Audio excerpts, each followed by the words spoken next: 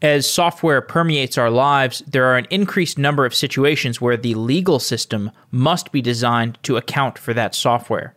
Whether the issues are open source licensing, cryptocurrencies, or worker classifications, software overlaps heavily with the law. Just as software is crafted by engineers, the legal structure around software is crafted by lawyers. There are large law firms that have built their business by knowing how to navigate these software and business questions. Mark Radcliffe is a lawyer who has been working with software companies for decades. He joins the show to talk about the interaction of software and the law, which we discuss from multiple points of view. We are looking for a writer who can help with preparation and research. And if you are interested, you can send me an email, jeff@softwareengineeringdaily.com. Also, I am investing in software companies. If you're building a software company and you think it's interesting, then send me an email, jeff@softwareengineeringdaily.com.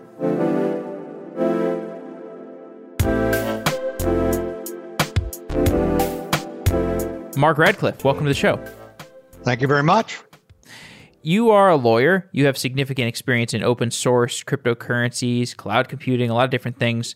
And I'd like to explore a lot of those different aspects. But one I'd like to start with is back in time, which is during the 90s. You've been in the software industry for a while. And I'd like to get your reflections on the Microsoft legal proceedings of the 90s, because I think this was one of the earliest cases of the law colliding with the software world. What are your reflections on the Microsoft legal proceedings of the 90s? Well, sadly, that is something we represent Microsoft now, so that's not something I can really address. But what I can do is give you a little bit of insight into how software made its way into the legal business and actually caused a change in the structure of the legal business, which might be of interest to your listeners. Sure, go ahead. Yeah, so I actually started practicing in 1982.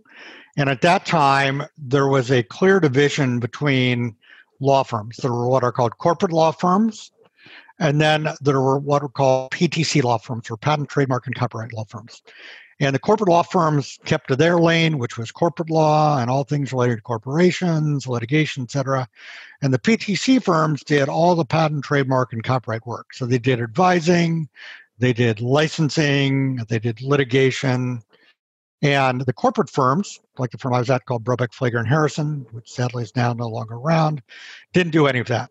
But software licensing changed all that, because in the world at that time, if you had a problem involving intellectual property, you sent it over to Townsend and Townsend or Limbach, and Sutton, very well-known names of law firms in San Francisco.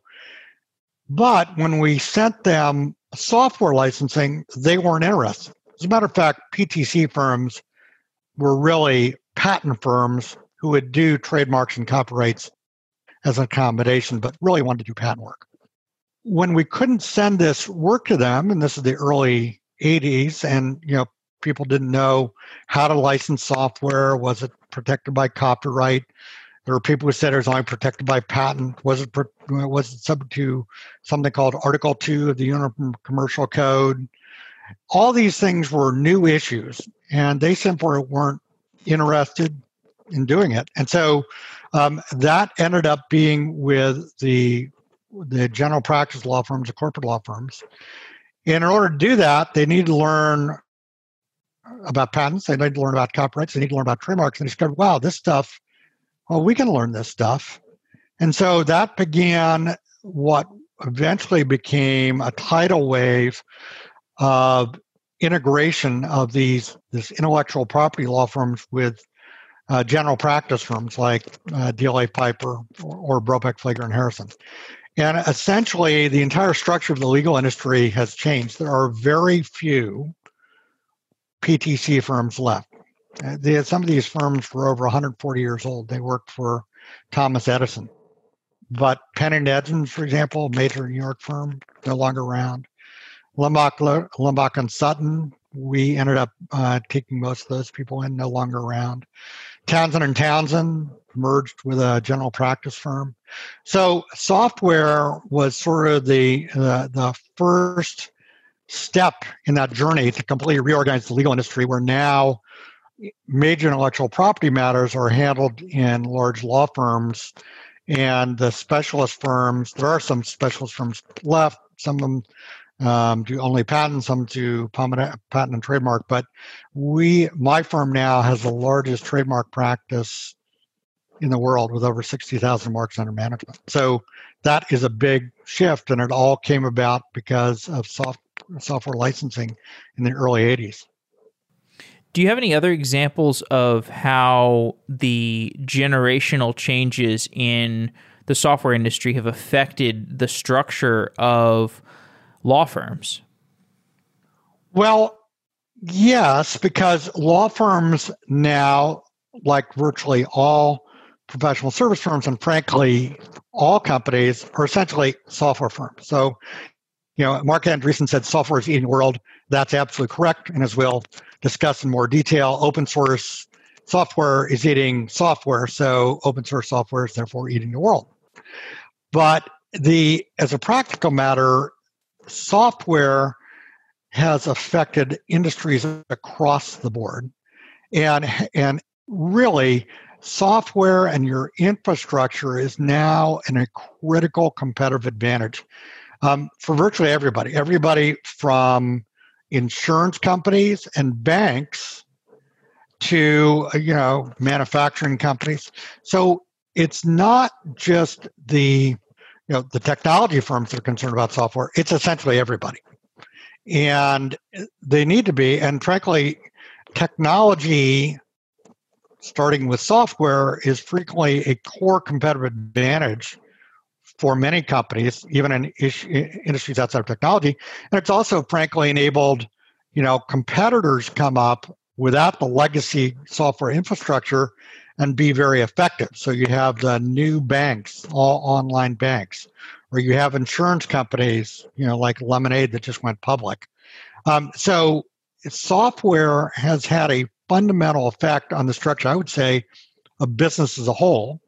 And I think blockchain is on the cusp.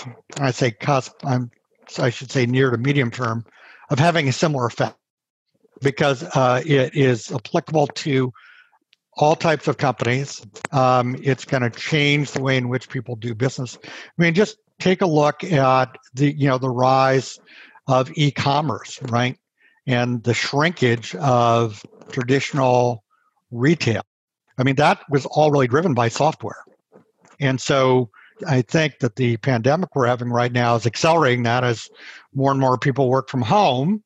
And, so the question is, are people going to go back to their offices? But it's software, just like Zoom, like we're using, which has enabled people to do this. I mean, if you take a look, in the past, you couldn't have made this shift. I mean, my law firm went from 250 people working remote to 3,600 in a 36-hour period. Software has had a fundamental effect on reordering business and driving new competition, I would say. Can you say more about how cryptocurrency technology specifically has had an impact on law firms? Let me be careful and say blockchain, not cryptocurrency, because cryptocurrency is a subset of blockchain, and it's still a subset that has, frankly, limited use cases. But blockchain itself as a technology, and people should remind themselves, this is not quite as new as people believe. All the technologies that make up blockchain have been around for a while. The combination is what makes it truly powerful.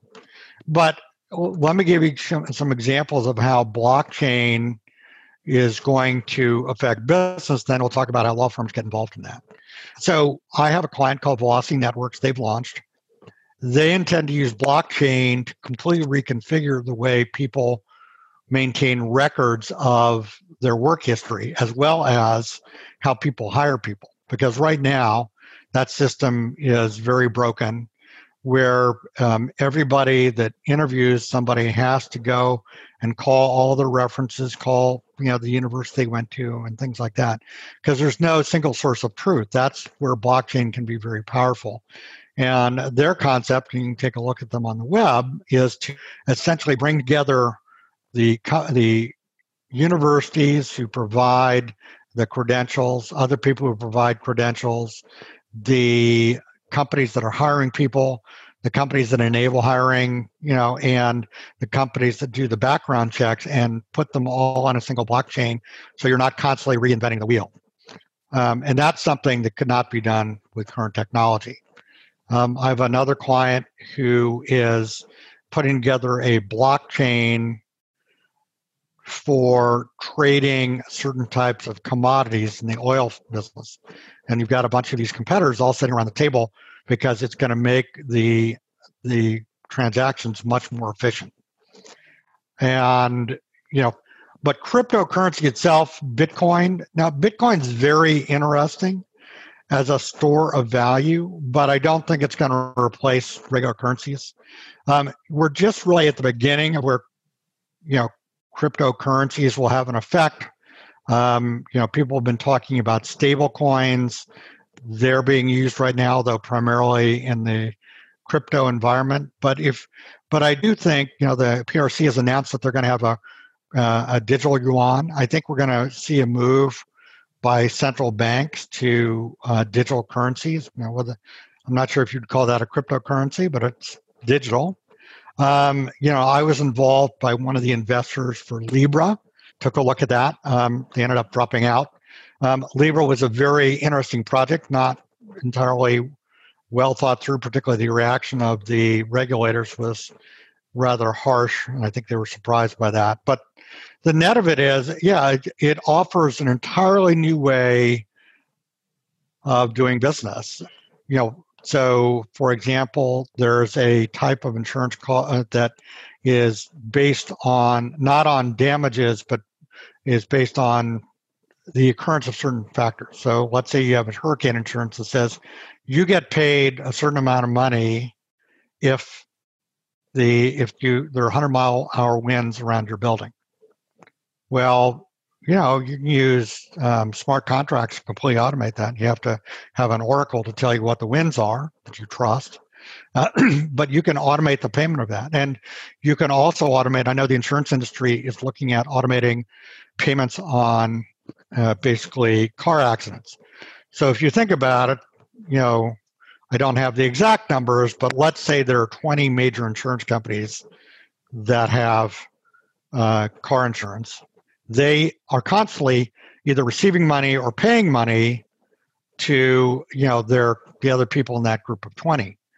If you could use blockchain to consolidate all those payments, maybe you make one balancing payment between each of the members of that group at one time, that would be very powerful and dramatically increase efficiencies.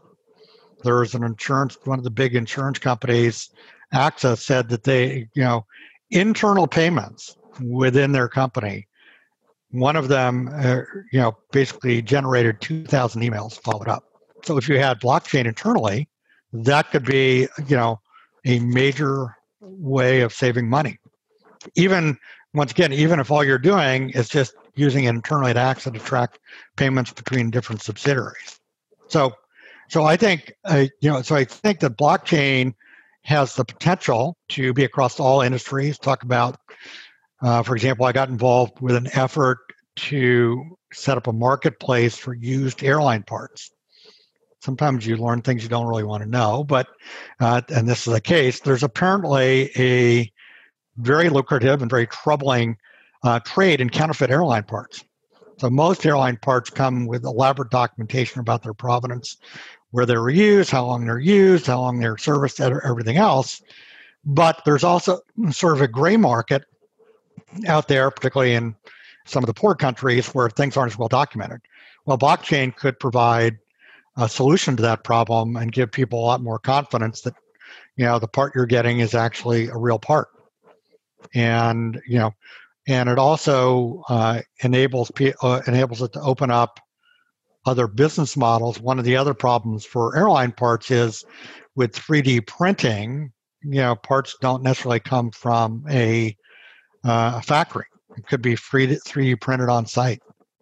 And so how do you control that? How do you make sure that 3D printed part is actually a real, a real part, not a counterfeit. So there's a lot of situations in which blockchain can be used in the context of the supply chain to make it much more efficient, as well as to reduce the amount of fraud. That's also true in the food supply chain. For example, there was some contaminated lettuce about a year and a half ago, and it came from a particular farm in a particular county in Arizona, but that county has lots of farms and lots of lettuce packaging facilities.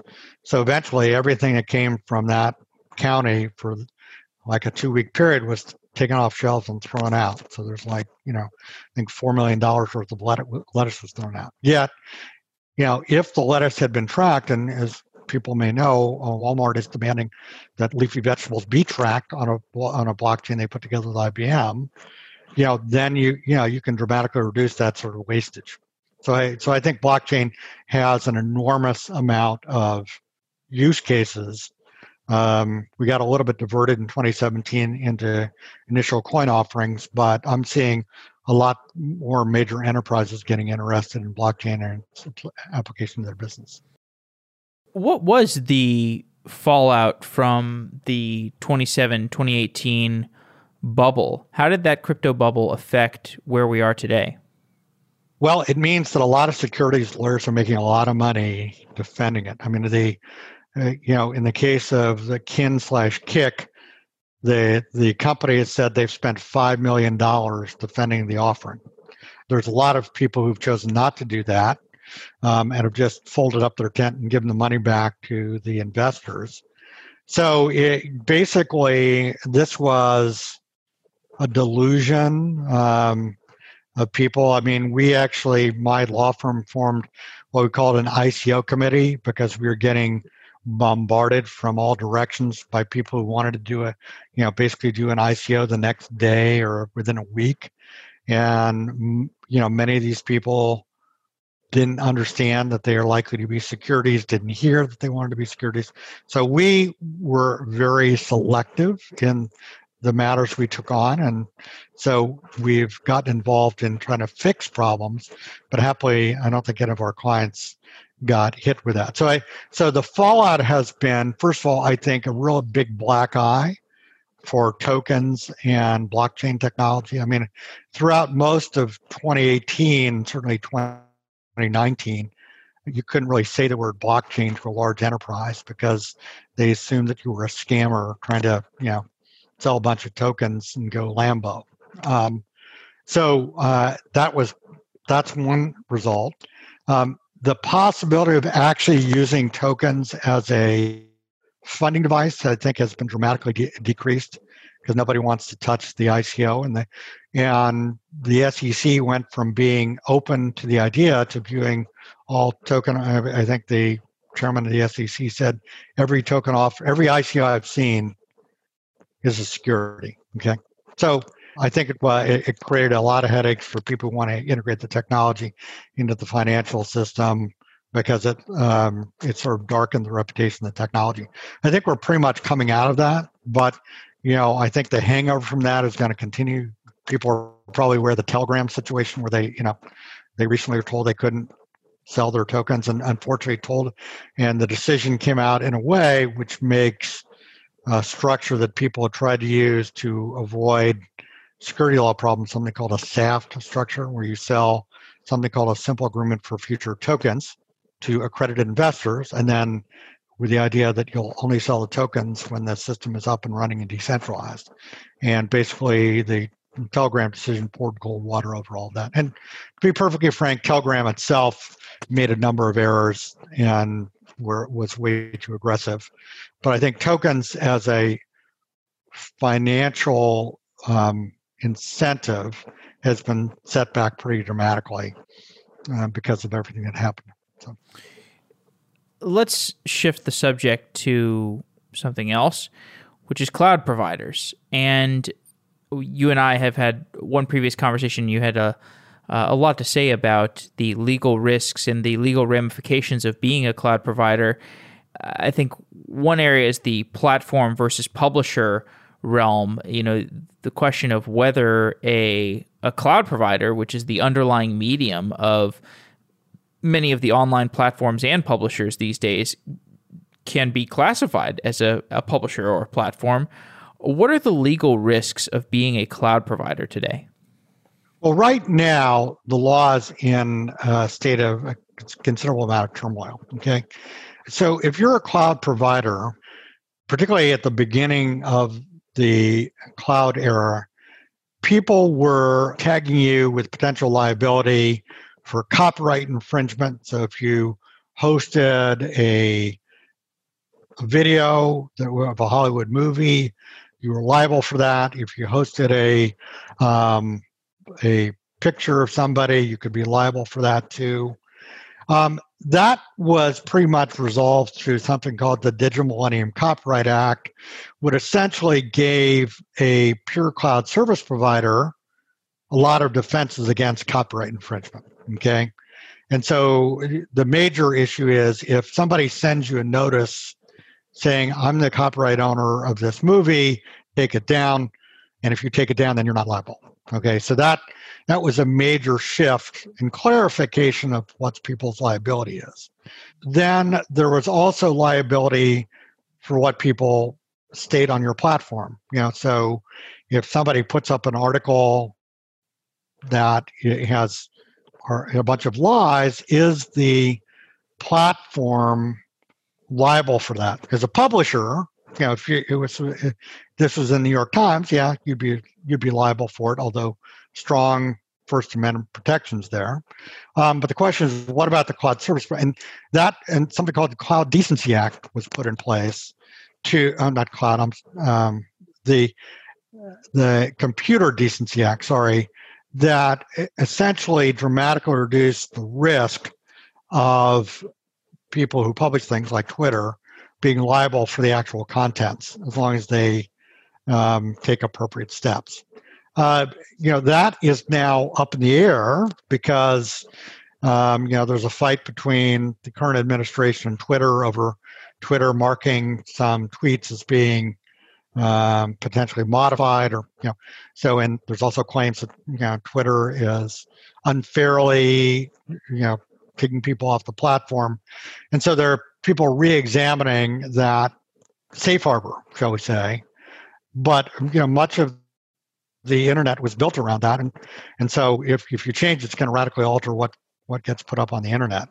And then different countries have different approaches to that. So there are countries in Europe, for example, that say that if you have a link to a newspaper, maybe you do a short article and you link to a newspaper, or maybe you just have a link with a headline with it, that's copyright infringement, and the cloud service provider is liable for that. That's also something that's very much a work in progress, and people are trying to come up with some rules about how you can do that, because the newspapers believe, I think correctly, that many of the cloud service providers have severely damaged their business. So those rules are right now in flux.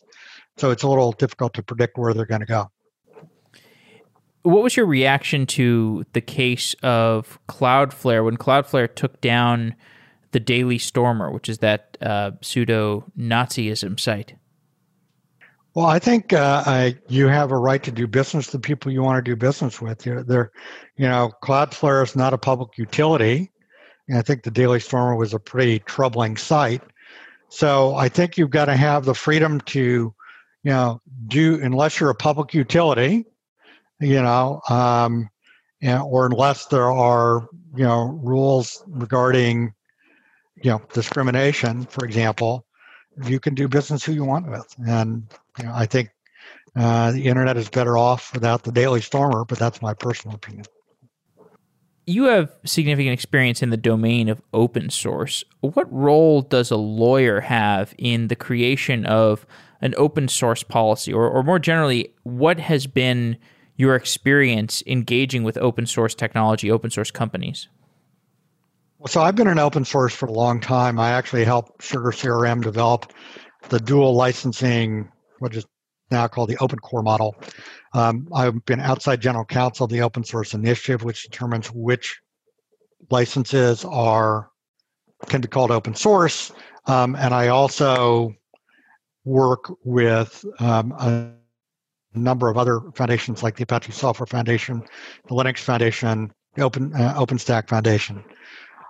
So I've been quite involved, and I helped Sun write the CDDL, which is a license alternative to the GPL v2. So lawyers have a very important role in open source to essentially help people understand the licenses, understand what the responsibilities are. And, in many cases, that rolls up to doing an open source policy because, a company, if it's going to be effective, really needs to have rules on how they're going to comply with the licenses, because the licenses are sometimes opaque.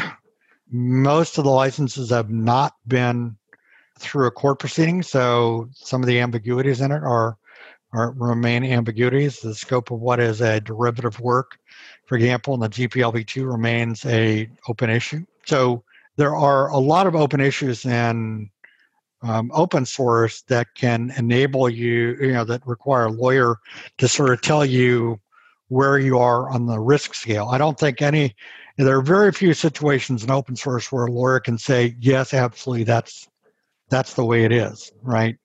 But because the licenses deal with issues which are not entirely settled in copyright law. So and some of the licenses are somewhat difficult to understand or ambiguous. The GPL-v2, for example, uses a number of different terms for for the idea of works that are based on it. So sometimes they use derived, which is a copyright term, and sometimes they use based on. Sometimes they even use the term of art derivative work out of the U.S. copyright law, but derivative work doesn't have that meaning overseas. So it can be quite confusing if you're trying to understand what your obligations are. Is legal action ever taken to enforce open source policies? Like if somebody is using open source software in a way that is not compliant with that policy? To date, that has not happened. There have been actually very few cases involving open source software and interpreting the licenses. So nobody's really gotten to the policy level yet. And policies are generally internal, so I'm not sure they'd be legally enforceable by third parties. But for policies, frankly, policies need to have input from the programmers and the people on the ground. A policy written by a lawyer is going to be very problematic because you're going to be very cautious because many of the issues are uncertain. And it's, frankly, my experience is that lawyer-written policies are just not complied with. They're just stick them in a drawer and don't use them. So if you want to have a policy that's useful, then you've got to work with the people in the front line, the programmers themselves, not even, frankly, the managers, but the programmers themselves, to understand what's realistic, and so you can get adoption. There is, and one of the reasons people recommend that is if there was ever a case about compliance with an open source license, and if you had a policy and you'd violated your policy in the way in which you'd complied with the open source license, then you're in a much weaker position in court. So that's why the policy should, first of all, policy should always reflect the real world, but that's the particular reason why the policy should be reviewed by people who are developers so they can give you practical advice about what's going to work and what's not going to work. What aspects of open source and open source policy have you changed your mind about over the recent years? So first of all, I'm a strong believer that an open source policy alone is not enough. You have to integrate it into a system, which probably includes some level of scanning along the way. You've got to treat it as an ERP process, not a point in time. So processes which basically say, okay, there's an open source checkpoint, 3 days before release are doomed to failure. Okay, because at that point you may have choices you've made, which would have been different if you could have if you'd known the problems at the tail end. And so anybody who has set it up, so you create the software, send it to legal, and 3 days later or 2 weeks later, you can release it, is really playing with fire. So you've got to have a continual system of review. And that part of that starts with, we don't use GPLv3, for example. Some people take that, particularly in consumer electronics products, where you need to make certain crypto keys available, has installation information. Most of the consumer electronics manufacturers I know simply say, well, we're just not going to use GPLv3 software. So you need to have sort of the rules of the road, because there are a number of products like Bash that are now GPLv3 licensed, which are very attractive, but they create enormous compliance headaches for people. And then there may be other rules you have. For example, we don't want to use a FARO general public license, because it's a very difficult license to comply with, because it requires you to make available over a network of computers, but you must also have modified the software. So if you're not tracking both of those issues, then it's very difficult to have compliance with that. That's probably the most important change from my point of view. Plus, I'm encouraging people to take a look at the business purpose of choosing an open source license. For a long time, people chose the GPLv2, which was the first open source license, and you got to give the people who developed it a lot of credit. But it doesn't always fit modern business circumstances. And so the question is, should you be looking at a copyleft license, or should you be looking at a permissive license? If it's a permissive license, do you care about patents? In which case, the Apache license would be a natural choice. Being aware of the business purpose is very important, because you can create situations in which a license choice actually means that your product gets sidelined and nobody uses it. And if you're a strong enough believer in certain, for example, a GPLv2, that may be fine with you. But other people may want to get the product used as much as possible, in which case a permissive license is probably more appropriate. We talked, or I guess we sidelined the discussion of Microsoft a little bit earlier. My hope there was to touch on monopolies a little bit, but obviously you can't talk in terms of Microsoft. That said, I'm sure there are potential monopoly examples you could give or touch on in the software industry that are not clients. Can you give me, and you don't even have to talk about specific examples, but can you give me the condensed Mark Radcliffe thesis on monopolies within the software industry? Well, so I think that we're beginning to realize that the internet did not do away with monopolies. I mean, I work with a lot of startups. I and my team generally work with 40 startups at any one time. And I'm very much a supporter of the Silicon Valley ecosystems where you're building new products. But I think what we've discovered over time is that in certain areas, and one of them is social media, I think you can mention Facebook there, they're not a client. It's become a winner-take-all game in a way that we certainly didn't anticipate, right? And so I think that we need, and frankly, the antitrust laws have been sort of held in abeyance for a long time. Part of it was a belief that technology would solve all problems, and that, even if you had a temporary monopoly, you couldn't, that would be a passing monopoly as people shifted to the next technology. I think people are re-examining that.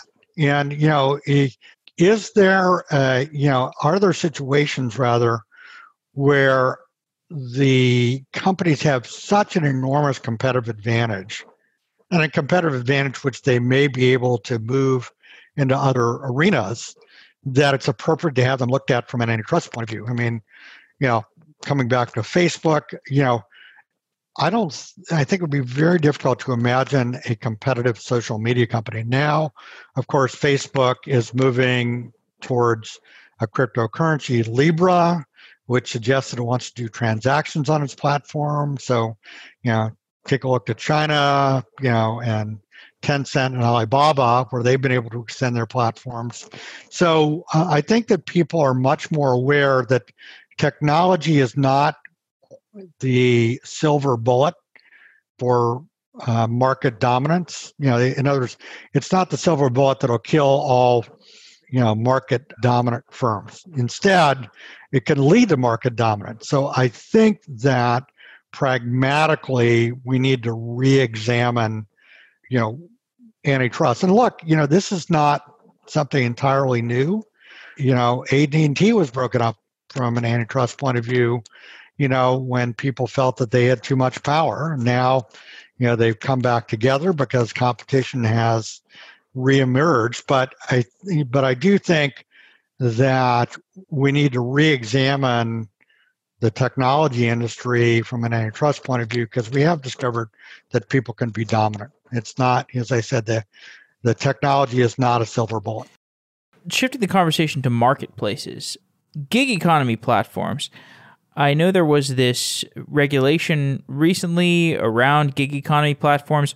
Are gig economy platforms legal in California today? Well, they're certainly legal. The question is whether or not their drivers are employees. But then this is, let's step up a minute and talk about the fact this has been a feature of software for a long time, and it enables business models and maybe even its use cases basically challenge existing laws. Just let's give an example, copyright.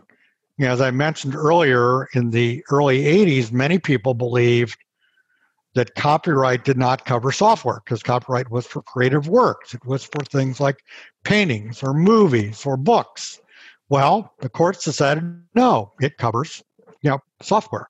So what has happened is copyright, which was frankly a rather sleepy area of the law, totally focused on your traditional creative industries, music, books, film, suddenly is invaded by software where it has a much bigger value than all of those industries combined. And the principles of copyright law are being sort of bent in a way because of the way software works. Unlike, software is very different from a movie. You can do a lot of things in a movie, very few limits on what you can do. In software, you're constrained by the hardware you're running on, you're constrained by the other software you use. So there are a lot more constraints in the way you implement software than there is in the way you would create a movie. And that's had a big effect on software. So similarly, this whole issue of the internet and the internet also posed a lot of questions. We talked about earlier this whole Digital Millennium Copyright Act. Was the platform liable for the downloads? And obviously, there were other cases, particularly involving the music industry, where companies were found liable, but once again raised issues that were really obscure about what's called contributory infringement. When is somebody who's aiding and assisting an infringer liable for that infringement? And in the world before software, that would come up rarely. So there were cases involving, for example, there's a case involving a television station that had a CEO they were not paying the fees to the movie companies. And so the question is, was the CEO liable for that lack of payment? But this whole issue of contributory infringement could have come out in a variety of different ways, except for the fact that the Digital Millennium Copyright Act was put in place to make very clear about what the new rules of the road would be.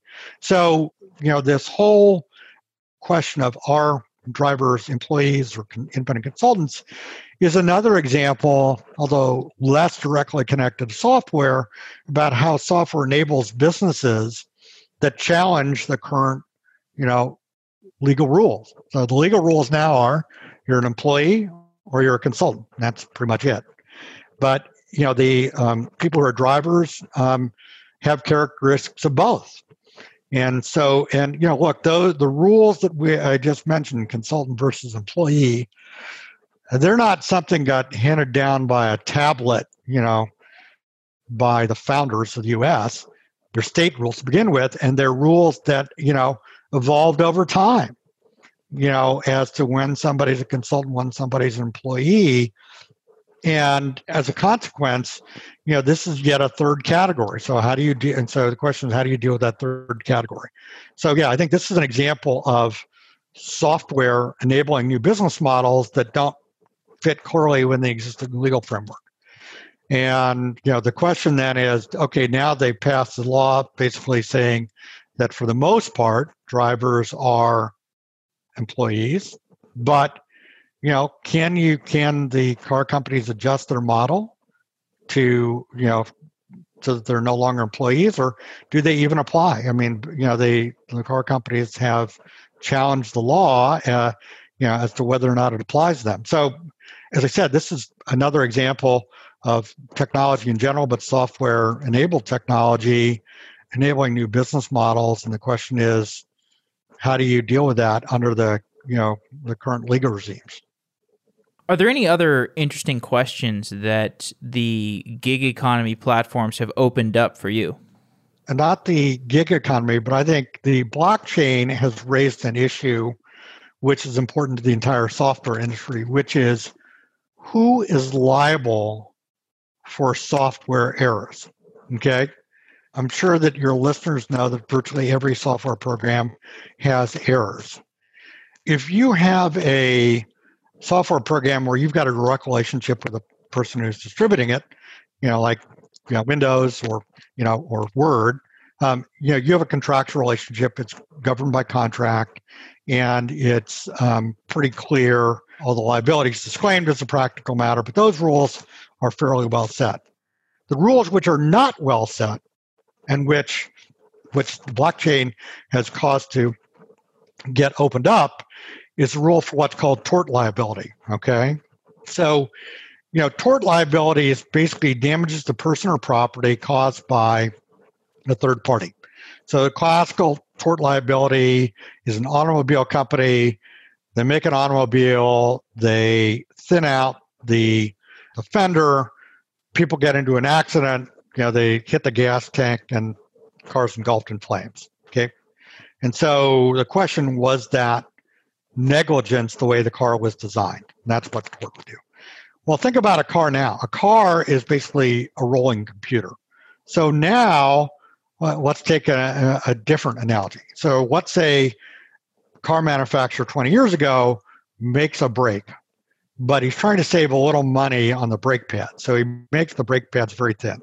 The brake pads give out, somebody runs into somebody else, a person dies, who's liable? Well, maybe the car manufacturer because the brake pads are made. But, in the software world, think about how much in your car is software enabled. We've seen this in the context of, autonomous driving, but put autonomous driving aside. You don't even have to go there, right? You can simply say, what about, just a regular car with a human driver and all of the software that goes in that car that potentially, could affect the way the car operates. And remember, this is not just software from the car manufacturer. You've got the car manufacturer, tier one auto manufacturer. You got the people who put the sensors in. It's constantly changing. So that's a very difficult situation, and that's something that the society needs to think about, and programmers need to think about too. Because, in the blockchain space, there's a professor called Professor Walsh who suggested that developers on public blockchains should be considered fiduciaries of the users of those blockchains. That's a bad idea on a whole lot of levels. Fiduciary, by the way, is the highest duty imposed by law. So, for example, a director of a company has a fiduciary duty to its stockholders. Similarly, an officer of the company has a fiduciary duty to stockholders. So the ideas that are being floating around for this problem, I think would be immensely damaging to software and developers as a whole. Because theoretically, the risk here is that if you make a change to the Ethereum blockchain and it causes somebody to lose property, maybe they lose, maybe their Bitcoin wallet, doesn't operate or their Ether wallet, I guess, and Ethereum blockchain doesn't operate anymore, it's locked up. Are you liable to the person whose wallet got locked up? So that would be a bad idea, I think. But I think that's one of the most difficult issues facing the software industry right now. And this type of tort liability is generally what is called court-made. In other words, the courts see a situation and they try to solve it. And there's a famous case that everybody learns in law school about in the 1930s, many towboats did not have radar. Okay, radar was new. It's expensive, but there was a collision out in the harbor, and a court said, "Well, by not having radar, you were negligent, Mr. Towboat owner, and therefore you're liable for this accident." And so, courts change the scope of liability on a regular basis, and unless the software industry starts thinking about this and proposes a solution, it could find itself in a very difficult position because there's an old statement about bad cases make bad law, which basically says, courts want to do justice. So the question is, how are you going to present the court with an alternative for this very difficult problem rather than having it just impose some type of overreaching liability on all software developers? Are there any other areas that you anticipate a lot of change coming to the legal system in the near future? Well, I think that the legal system is going to see a lot more people working remotely and courts working remotely simply because it's so efficient. Also, law firms are like everybody else in this society are going to be much more dependent on software. And the problem with that, and it's true of sort of all service organizations, from everything from accountants to management consultants, which is let's say a certain task takes you 10 hours. Okay, you go out and buy software. For example, we have a program called Kira, which is an artificial intelligence program which essentially reads contracts in large M&A deals and tells you, you've got 4 provisions you're looking at. Maybe you're looking at the warranty, maybe you're looking at the limitation of liability, you're looking at the choice of law, and you're looking at the assignment provisions.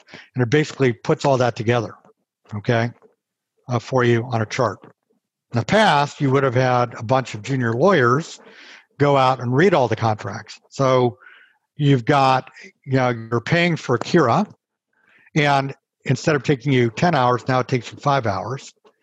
So you've got a cost, which reduces your profitability, and you've got you have fewer hours for that task. So that is going to lead in direction, I think, away from billable hours. For those that you are familiar with the law, that most law firms operate on what's called billable hours, where a task, you may get an estimate, but you really don't know how much it's going to cost you until the end of the task, which reflects, frankly, some of the uncertainty about legal matters. But I think that law firms in the 50s didn't use billable hours. And so we may have a return to a world of non-billable hours, except for certain things like litigation or stuff like that. That's pretty difficult to predict. So I think that, and I think lawyers are going to become much greater consumers of software and services, which is also going to enable smaller law firms to compete. I mean, it used to be that the large law firms had a very high competitive advantages because they had a law library, and that law library, everybody in the smaller firms that didn't have access to those books had to go to the county law library. Well, now we don't really have much of a library anymore. It's all online. And I can't remember the last time I looked at a physical book. But the point is that means that smaller organizations can get access to resources that they couldn't in the past. So I think you'll see a proliferation of smaller law firms because they'll have much higher capabilities. So, all right. Well, that's very promising for the entrepreneurial lawyers out there. Thanks for coming on the show, Mark. It's been great talking to you. Great talking to you too.